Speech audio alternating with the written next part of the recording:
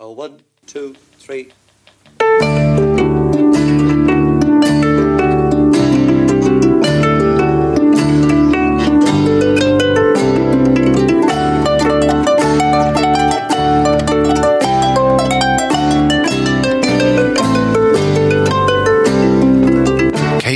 You're very welcome along to the Brian and Kieran Warfield podcast, the ramblings of two Irish balladeers, featuring Brian Warfield of the Fierce and Mighty Wolf Tones and his son Kieran, that's me, of the band Catalpa, and also of the Bandwagon Bus, Dublin's only musical ballad tour on wheels.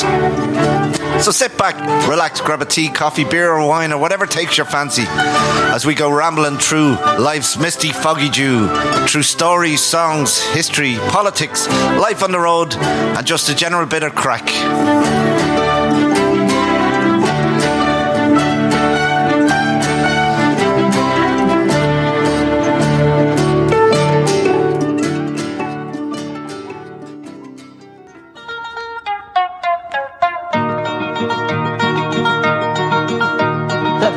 Of me downfall, I walk out the door, and I go down to Carrick on shore. Going into Kilkenny, 'twas late in the night. As I went through that city, I saw the gas light with me fall the little and there in this back street there was this gas lamp, and under it sat the chap called a tramp. He asked me for a penny, and to him I did say, could you show me a place where I could stay? With me fall the little He directed me down to Sweet Lover's Lane, to a place called the Refuge, I think that's the name. Stepped inside the door, put me back to the wall, 'twas then I found out 'twas a cobbler's hall. With me fall the little The old man in the corner, and he mending some rows, with his hammer and chisel going round like a ghost. The old woman inside, and to me she did say, if you give me a shilling, sir, here you can stay. With me fall the little She brought me upstairs and she put out the light, and in less than 5 minutes I had to show fight. For the bugs and the flies they collected to march, and over me belly they formed an arch. And one big renader gave me such a nip, I was very near losing the use of me hip. With me fall a little I sat up in the bed and the man did fair play. Sure, if I had me stick, I could fight me own way. Jumped out through the window and gathered some stones. Sure, if I had sore sides, I gave them broken bones. With me fall a little Now come all you fair maidens, wherever you be, wherever you travel, by land or by sea. If you're going to Kilkenny and intending to stay, beware of the louse house in Sweet Lover's Lane. With me fall a little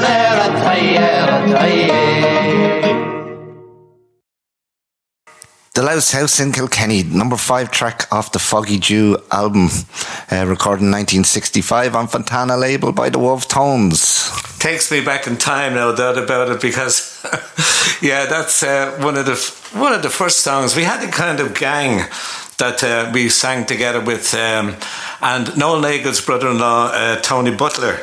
He was only going out with his sister at the time, and he had a good collection of songs. Everybody had a little collection, and the song they sang, and that was one of his.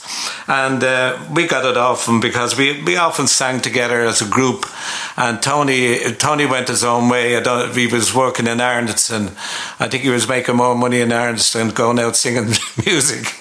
But anyhow, we got the song from him, and we put it on our first LP. But we had been singing around since about 1963, and we probably singing that song since then. So it was obvious when we went to record that it was one of the songs we put on. Again, it's one of the songs that the Dubliners will be more famous for, rather than the Wolf Tones, even though you recorded it first. And the first recording I could find of it was from 1952, and it was recorded on a BBC programme. Really, yeah.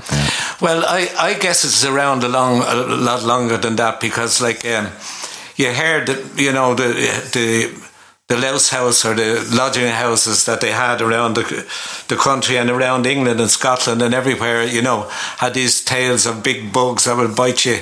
And, you know, they had at one stage, my Uncle Tom used to tell me about having this place that what they did was you had to sleep standing up. So everybody slept in a row standing up, and you had a kind of a harness that went around you to keep you.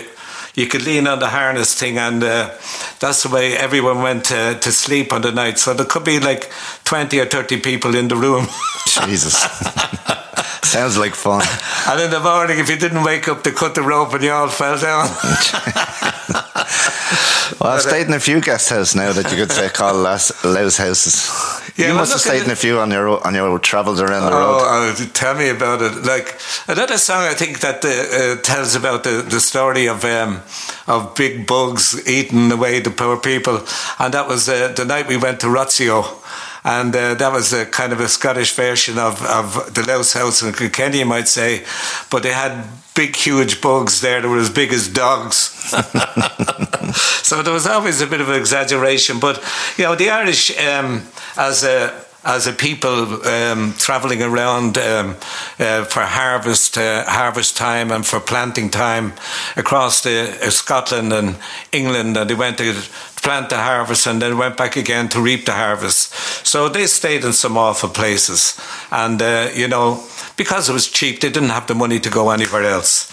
But yeah, we did a few queer ones ourselves, because when we went first on tour, the dance halls in England.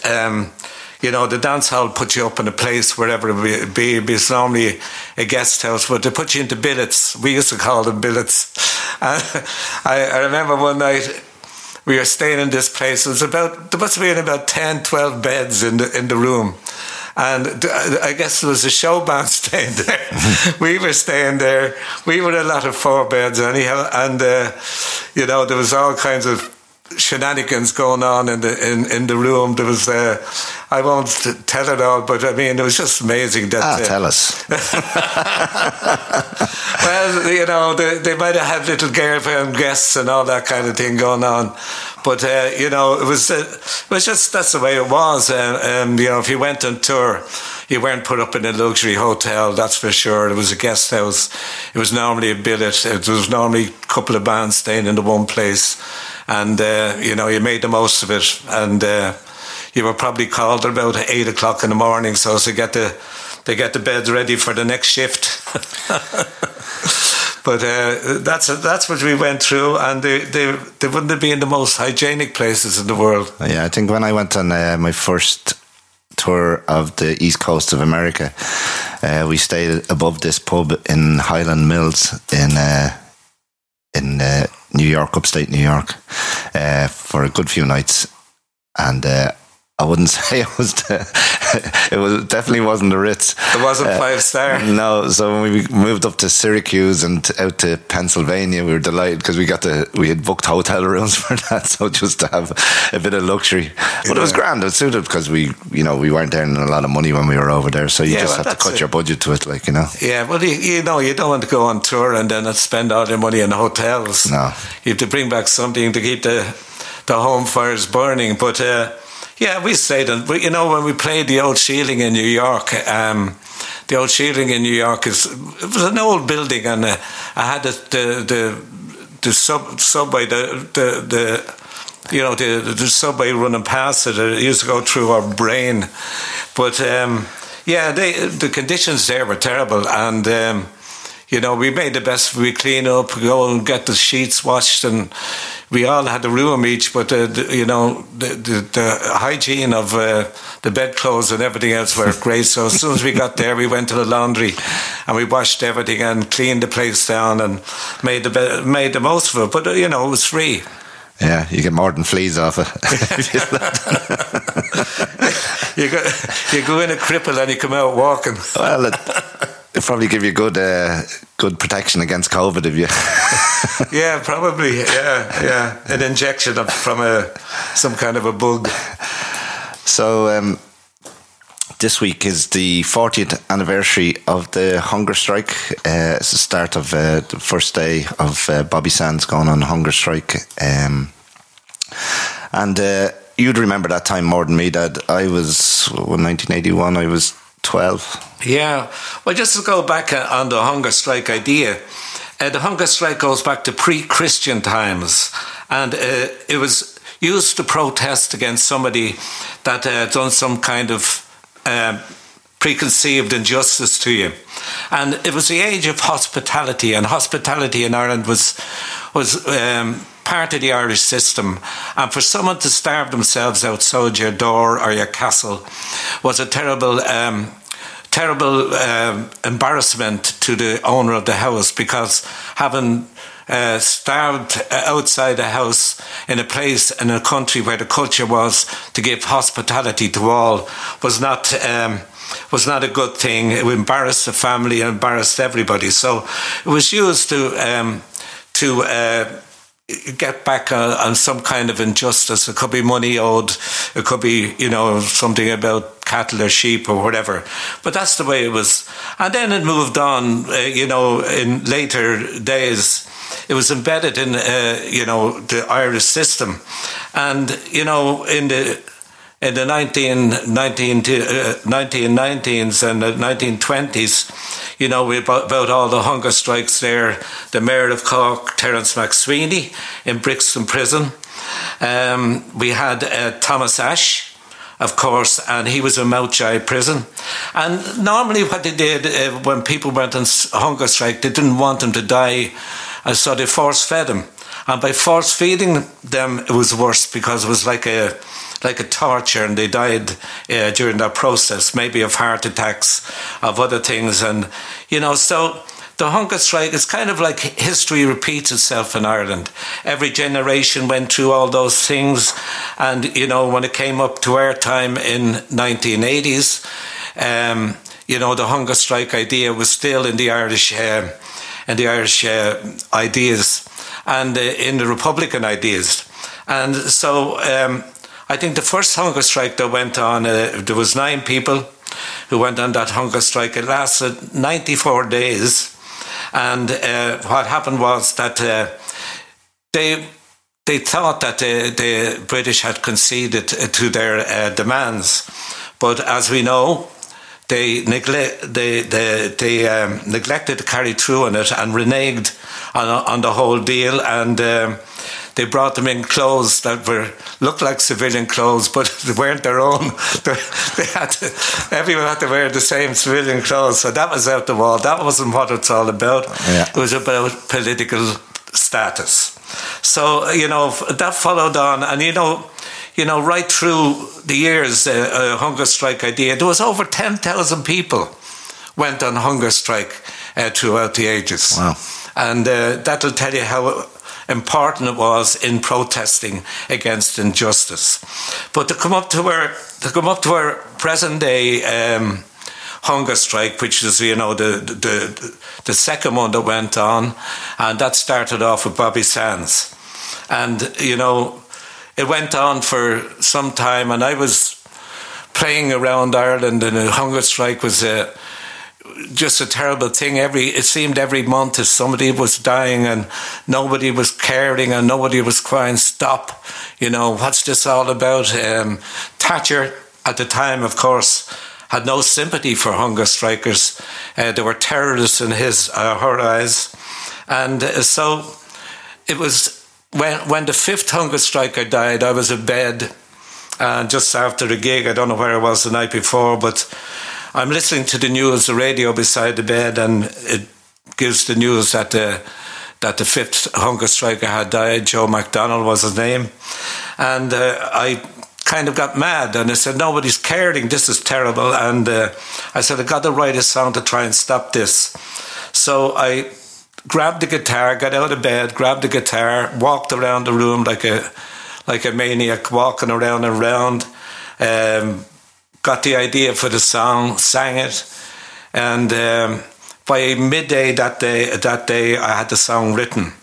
And I always feel that, Grady MacDonald said to me at one stage, he said, how did you know so much about Joe? And I said, I didn't. But I certainly felt that he was there beside me, writing it and giving me hints on his life. And it's just a kind of a psychic experience that I had that, everything came out in that way. And,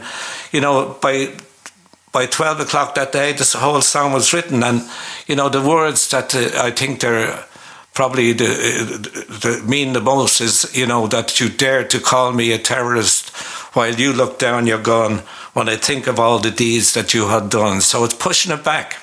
They were labelling our people, our great people in Ireland, as terrorists. And while they had done more terrorist acts in our country than anybody else. So I felt to push it back on them, saying, you dare to call me a terrorist while you look down your gun, when I think of all the deeds that you have done. You had plundered many nations, divided many lands. You had terrorised their peoples. You ruled with an Ireland hand. So we know all that, and that was across the empire, India, and everywhere else. Mahatma Gandhi was another person who took up the hunger strike idea, and many of the people in India took it up. So they followed Ireland's example and how they went about it. It was a peaceful way of protesting and a very effective way. And do you think Thatcher, because she was a woman in a man's world, do you think that's one of the reasons why she tried to be hard and, not just in the hunger strikes, but in the miners' strike in the UK? Do you think because she was a woman in the political world, there wasn't many women at that time in politics as such, and do you think that's why she was a complete bitch, or just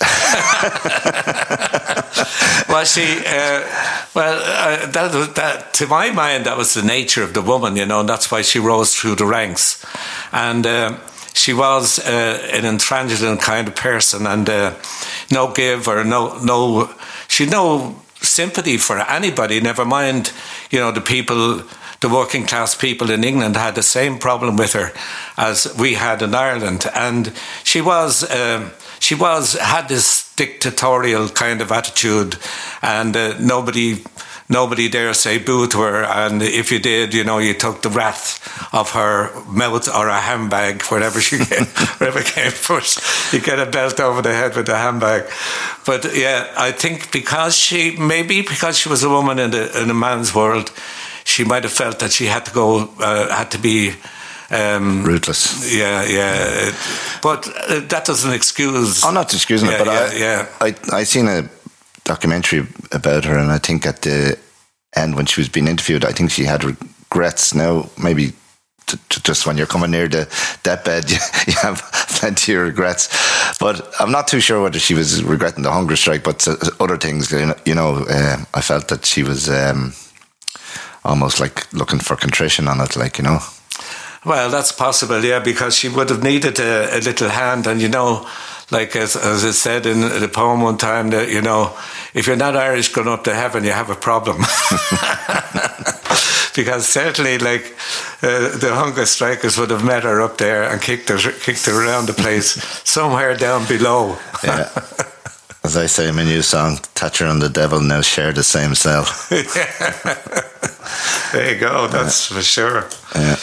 But we'd other people like Michael Gaughan and Frank Stagg, and who gave their lives in hunger strike, and there's so many people across the ages. Two men, Danny Barry, Andrew O'Sullivan. They died during the Second World War, when De Valera imprisoned many of the Republican cohort of people. So, it continued on through the ages, and it's just that way in Ireland, as I said, goes back to pre-Christian times. If you wanted to protest peacefully and embarrass the person who caused you an injustice, that was the way to get back at them. There were, I remember being a 12-year-old, that I remember all the black flags being out. So there was a support for the hunger strike down south. Maybe not politically wise, but definitely the will of the people were behind a lot of the hunger strikers. And that, I think, showed up in, wasn't it, the British Embassy was burnt out in... That's after Bloody Sunday. Was that after Bloody Sunday? That was after Bloody Sunday, yeah. No, you had indeed, the hunger strikes when it happened, the hunger strikes, Bobby Sands and everybody else. You had a problem that the Irish people, I think, were very sympathetic towards it.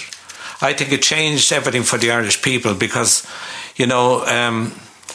while Bobby Sands became an MP, Kieran Doherty got into the Dáil. Agnew got into the Dáil. So there was a great sympathy for the hunger strike in Ireland. So they voted 3 people into power because of it. So I think, in a way, that the Irish people were very, very sympathetic. It's in the psychic of the Irish people about the hunger strike and people who do this. It's right, goes back to centuries. So it means something to Irish people. Yeah. And I think that's why they took it up, and they wanted to redress the situation and support them. Yeah, and the 5 demands were quite simple demands. Oh, yes. I have them here. So the first one was the right not to wear a prison uniform, which you had already said. The second one was the right not to do prison work. The third one was the right of free association with other prisoners. The fourth one, the right to organise their own educational and recreational facilities. And the fifth one was the right to 1 visit, 1 letter and 1 parcel per week. So not really like they were asking for TVs or PlayStations or anything like that. They were quite simple and human right demands in terms of how they felt, and the special category statuses. And I think that's why Bobby picked the 1st of March, because that's when Britain were taking away the special category status. Yeah, well, look, they were brave men to go through that. To go through with the hunger strike, you had to question yourself: would you do it? It's a difficult thing to do, to starve yourself in protest. Well, you really have to believe in what you're doing to be able to put yourself through that, and to know that you're going to do it to the end, that basically your last days on earth are going to be without food or water. Yeah, terrible. And they go through terrible suffering, and we don't understand that, but God help them and God bless them in the same way that they did make a statement. They had the courage to go ahead with what they said they would do, and I think they'll be forever remembered. Yeah, it must have been very hard on the families, because they had the choice to take them off of the hunger. Yeah, that has to be a terrible ordeal for the family. They have the power to do it, to stop it, and if they do, they know that their son would be very annoyed over it. So it was a difficult decision for them. How could you let your son die, and then if you don't let him die, he'd be angry at you for the rest of his life. Yeah. So it's just a tough time for everybody. Yeah. Have you ever met any of the hunger strikers that were on that hunger strike, but then when it was the first one? I did, yeah. I think I met Brendan Hughes and who else? I can't remember now. But I did meet some of the people that were on it, and they were going to the death too. There was no doubt about it. But they were conned at the end of the day, and I remember reading about that. Yeah, they were conned, and it was sad that they gave in and were conned out of the effort that they had put into it, and But it made them more determined for the second one. The second one, yeah. That they weren't until they had everything in writing and done properly. Well, there were 7 prisoners went on the first one in 1980, And coming up to that Christmas, I remember they didn't want people to die over the Christmas period, and so they made this agreement, and it appeared to be what they wanted. And I think the pressure was on to stop people dying over the Christmas period. Yeah. And so they conned them the best way they could, and they did. And they reneged on what they promised them. So, just the second hunger strike then had to go ahead because they weren't going to accept the conditions that were given to them. Yeah. The protests were going on, since 1976. The blanket protest, as it was known, and that was for the same aims, which was political status, and the dirty protests and everything else like that. I remember the parades, and when we played concerts around the country, there was always like the blanket protest there, and people supporting the blanket men, and that was indeed. And I met some of them lads since then, yeah. And they've often come up after the gig and said, I think we had a photograph of the blanket men up on the screen. And this guy came up and said, "That's me." Yeah. Up there, the thing. And, it's nice to make that connection with the people who lived that ordeal and were living people of that historic time. Yeah, it was a living hell, really. Like, especially when they went on the No Wash Dirty protest after that, when they went into that. That was like to live like that with blankets, and they broke up their bed, and they did everything to make their life as much a hell to get them to stop. Yeah. Well, brave men indeed. Yeah. So where do we go from here? I know. I'm going to a gig somewhere. Well, if you've got nothing, I've got this.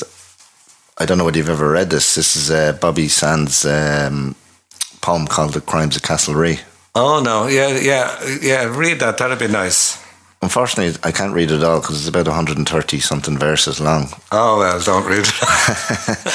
But it gives you a little insight into Bobby's. It's his time in Castlereagh when he was getting interrogated, and then it moves on to Long Kesh. Yeah. But it's beautifully written, and if you ever have the time, I'll leave this with you. He was a great writer. I mean, great ideas. He's almost a Padraig Pearse type example from the 1980s. Yeah. You know what I mean? It's just like some of his songs are still stand the test of time. Like I still do Macklehatton. I still do Back Home in Derry, which was one of the first Irish songs that I learned to sing. Yeah. And even though he used the music of the Wreck of the Edmund Fitzgerald, it's still a great song. Like Yeah. But his poetry and all is just. He's a poet. Yeah. No doubt about it. Yeah, definitely. And that's why when I wrote the song Bobby, now there's been loads of songs written about Bobby, but I always imagined what it would have been like to sit down and write a song with him. So the only way I could do that was I took two verses from The Crimes of Castlereagh, and which became the chorus more or less, but I had to change a few words so it would fit in with the music. But the first verse of his poem was, "I scratched my name, but not for fame, upon the whitened wall. Bobby Sands was here, I wrote with fear in an awful shaky scrawl. I wrote it low, where eyes don't go, 'twas but to testify that I was sane and not to blame, should here I come to die." Lovely verse, isn't it? But the whole thing, there's verses and verses of it, you can see there yourself. Yeah. It's what I have, many 1, 2, 3, 4, 5, 6 A4 sheets, and there's 1, 2, 3, 4, 5, 6, 7, 8, 9, 10, 11, 12 verses. Oh my God, yeah. So 6 12s, what's that? Lots. Well, his ideas, it shows that they were intelligent, deep thinking individuals, and who had brave ideas, and they followed through with them, and just remarkable men. Yeah. Like here's another verse just describing I stewed like a rat in porter fat, fermenting drunk with fear. When would they come? Would be the one. The time was drawing near. I worried sick and scurried quick, like a blind man in a storm. I had no course but followed force of terror's blasting horn. Oh my God. So poignant, isn't it? Yeah. Some great it's very descriptive. Yeah. So if anyone's got the time, you can pretty much download it or have a look at it on the internet. Just type in The Crimes of Castlereagh, and it almost comes out as it's like a play of his time in Castlereagh, the Diplock Court afterwards, and then into incarceration in Longkesh. So it goes from there up to the end, is it? Well, not up to the hunger strike. I don't think. No, just his time internment or in the maze. Yeah. See the way the British, they change the names of places like all the time to stop, the bad image of it. Yeah. I remember, first of all it was Longkesh. Yeah. then it became. What did it become? The maze, was it? Yeah. But that's just from the area. And then the H blocks. Yeah. You know what I mean? So like. People wonder, is that the same place where the torture took place? No, that's the, you know what I mean? They keep changing the names. Yeah. Like the way the king, the queens of England had to change, or the king of England had to change from Battenberger to the Windsors. Get rid of that German name. It didn't change the people. So the last verse of it is actually where he goes, nor do we bend to black-clad men when torture screams is shrill, they who slight God's given right of each to his free will. So bend the back upon the rack of the H-block torture mill. Oh dear, yeah. So, yeah, I'll leave that here with you, Dad. You can have a read. Yeah, that's very interesting indeed, yeah. You'll enjoy it, I promise you that. So, I guess what we'll do is, at the end of this show, because we started with the Louse House in Kilkenny, is finish out with Joe McDonald, just as a poignant reminder of the 1981 H-blocks. Yeah. Which, as you say, 40 years. Yeah. How 40 years go so fast, don't they? Yeah. No, really. But still remembered fondly. Like, I was looking at Facebook last night, and the amount of now I did a live show, just dedication to it, which I just did all music from different people that had been written over the years with regards to the H-block, the men in the H-block or the hunger strike, and the amount of songs that are out there. Like, I thought I'd be only on for about an hour. I was on for nearly 2 hours. Like, oh my God.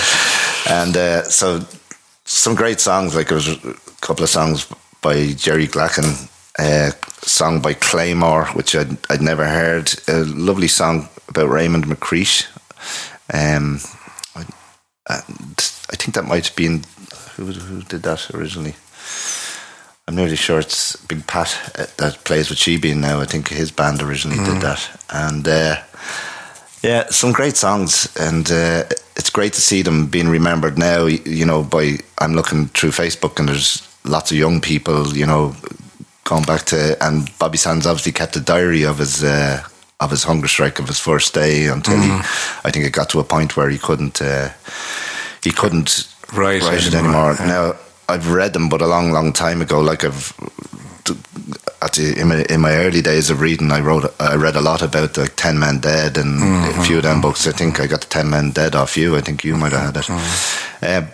But great books, but a harrowing read, when you're reading through it, of what they endured, and it's great to see them remembered the way they should be, so and they are, and as you say, I think it's another Irish thing is that, because many of the people who gave their lives for Ireland, we couldn't build a monument to everyone, but by writing a song in honour of the person who died, with their life and story behind it, is like a monument to their memory. Yeah.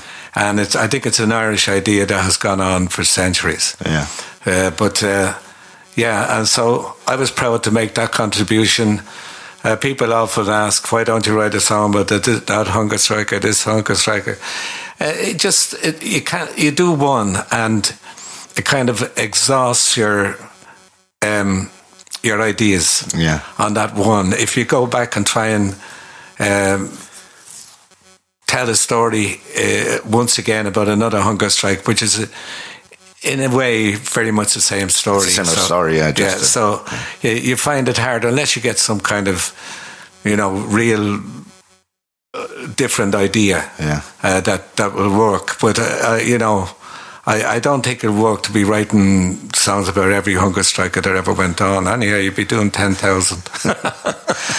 No, but you're right, and I don't think you could ever surpass Joe McDonald anyway. I think what you've said everything you needed to say in that song, I wasn't even going to write that song, Bobby. It was just the fact that I had always imagined what it would have been like to write a song with Bobby Sands, and it was just when I had read that Crimes of Castlereagh. Yeah, it's a poignant poem. That I said, I'm going to use some words from that and put it into a song, and then I felt like I wrote with Bobby. So it was a nice thing to do, and I was very happy with it. I'm still very happy to sing the song, and I like it. So my contribution to tribute to it, even though Bobby probably has, I don't know, I think I did maybe 6 songs that were done on him. Well, I remember, we were down in Cork somewhere, and this guy came up to me and he said, I have a great song for you, in a Cork accent, of course. And I said, what's it like? So he comes over to me and he sings in my ear, and he goes, hey, Bobby Sands. It was like this country and Western voice, and my God, it was a terrible song altogether. But I had to compliment him on his efforts and everything else like that. But yeah, you can't say that's shite. You can't say. No, but I mean, you have that. You get that a lot of people, and God bless them. They're trying their best to write a song, that hopefully somebody will record and take on and bring fame to the world for them. But in their mind, in your mind, like whoever, the mind of the writer, it's a great song in your mind, Yeah, well, that's it, and it's it has to be. When it gets out there to the world, it has to be accepted by the world, and if it isn't, it's shite. But it's not easy. I think you either have to have a talent for it, or you have to work very hard at it and write a lot. Yeah. I don't think there's maybe 10% of the world are naturally talented at songwriting and have that, the head for it, and then there's the rest, probably 60% that can do it, but by doing it a lot, hard work, and then you've got. Well, it doesn't come easy. No, because if it did, everybody would do it. Yeah, no, and you have to work on it, and some songs come easy, and some songs come very hard. Which part do you find the easiest, the melody or the words? Well, when I do it both ways, really, and sometimes the melody comes into my mind and I'll take it and I'll save it somewhere, put it on the phone, save it somewhere, and then I look back at it, and normally when you look back at it, how the fuck did I think that was good? It was terrible. But, so normally what I do is I go into the piano and I start twinkling a couple of notes, and it's very important in a song to marry the words to a melody that suits it. You know what I mean? I gave you the example of the country and western guy singing Bobby Sands. Now, it just didn't gel, and it was whole thing sounded wrong. And I think marrying the song, whether if you have an idea that needs an up-tempo song, you got to do it up-tempo. If you need a song that needs a plaintive melody, you got to do a plaintive melody. And that's where the composing part comes in. Like I've composed every single melody for all my songs, probably 120, 130 songs. So they're all brand new melodies. I stay away from, writing a song to the air of Sean South or any other melody that's around already. So eventually I sent out to the world 130 new melodies. Yeah. And I think that's very important, because I wouldn't feel like I was a songwriter by copying a melody and giving it out to the world. No, I agree with you there on that one. Yeah. I don't see the point in writing words to a song that has already been done. That's not writing the song. That's just changing the words. It happened a lot in Ireland that they use the melody. It still does. Yeah.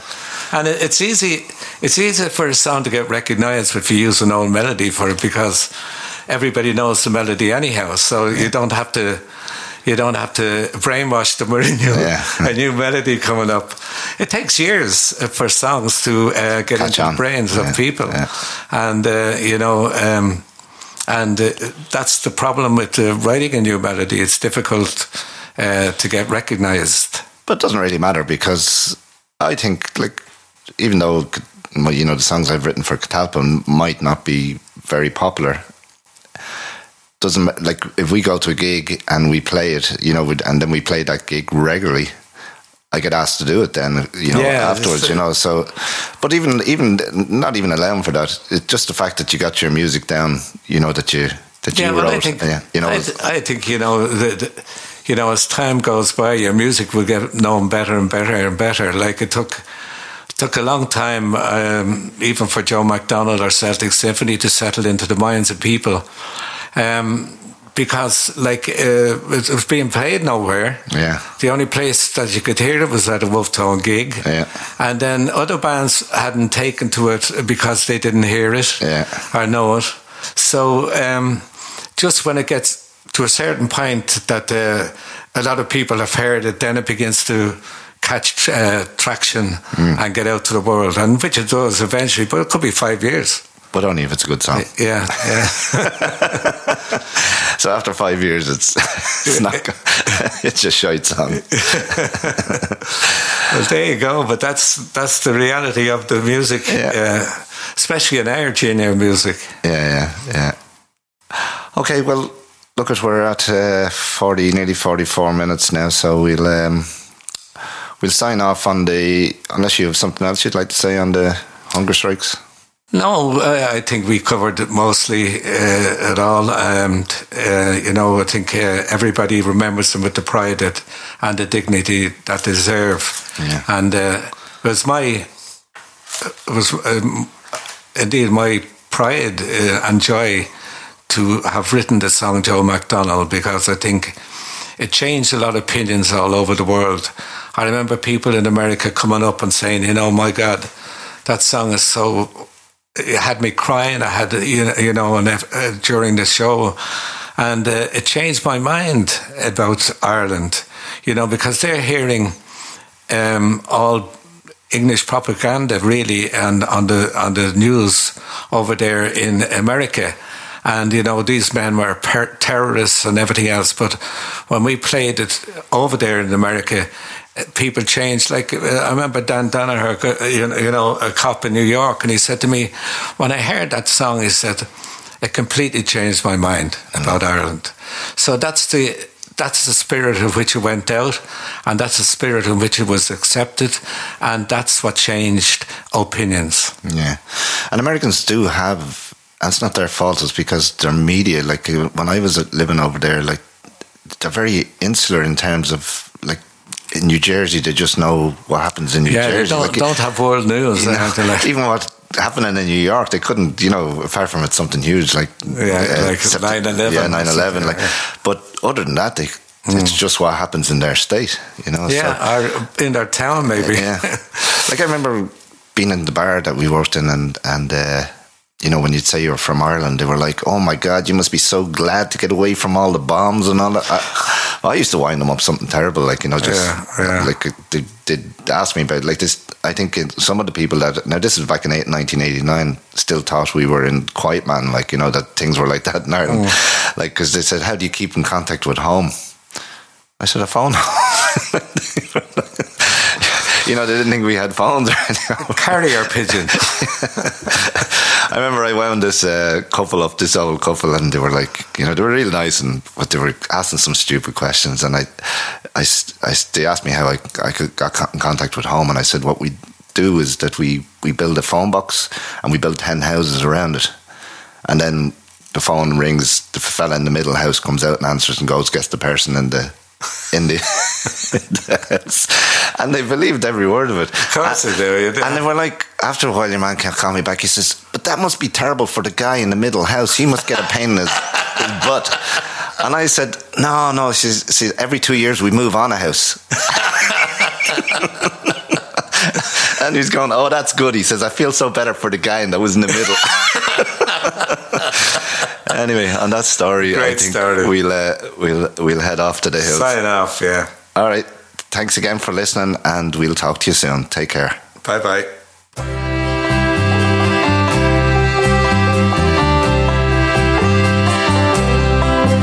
Oh, me name is Joe McDonald. From Belfast town I came. That city I will never see again. For it's in the town of Belfast I spent many happy days. I love that town in oh so many ways. For it's there I spent my childhood and found for me a wife. I then set out to make for her a life. But all my young ambitions met with bitterness and hate. I soon found myself inside a prison gate. And you dare to call me a terrorist while you look down your gun.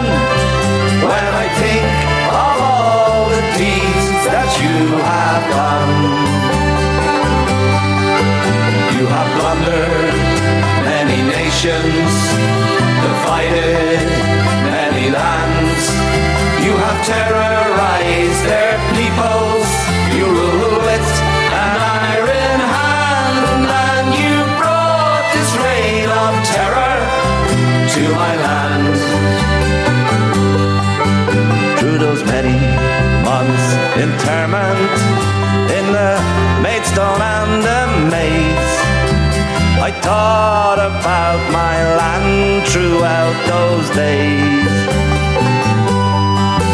Why my country was divided, why I was now in jail, imprisoned without crime or without trial.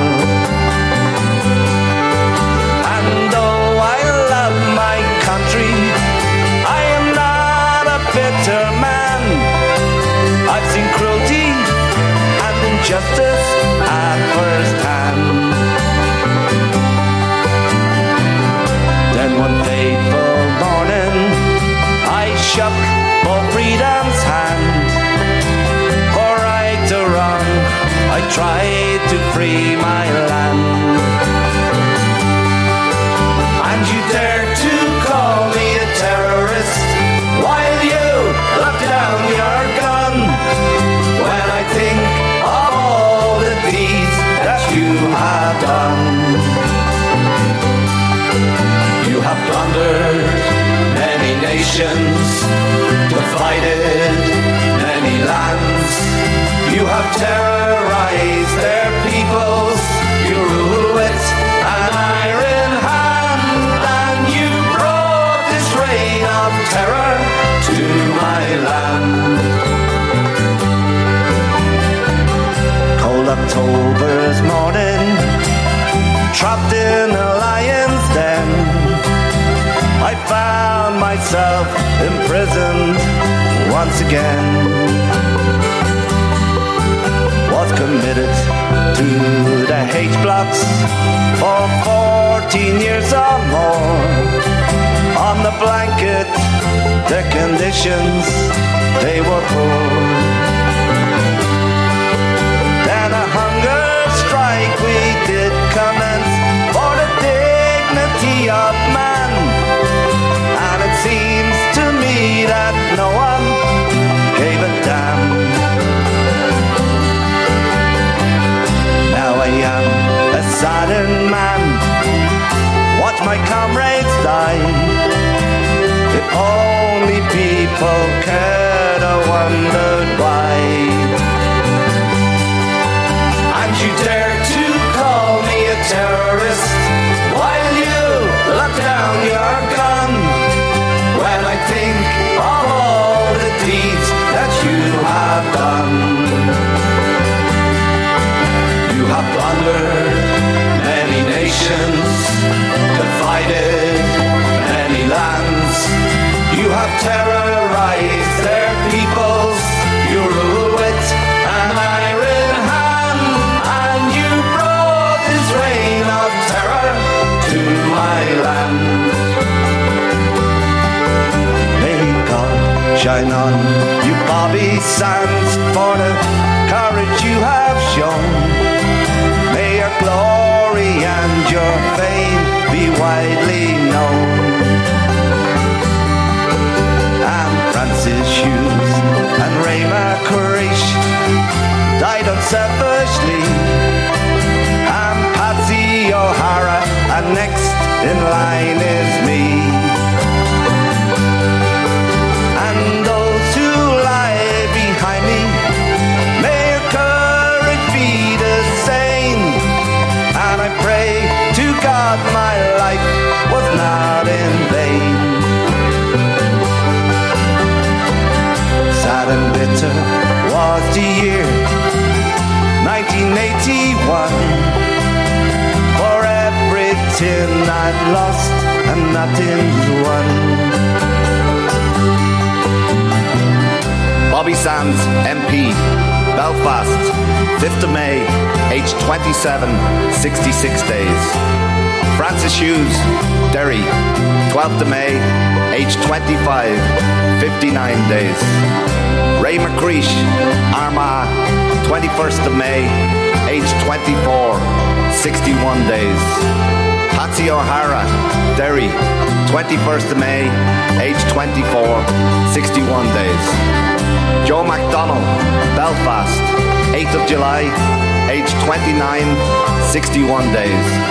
Martin Hurson, Tyrone, 13th of July, aged 25, 46 days.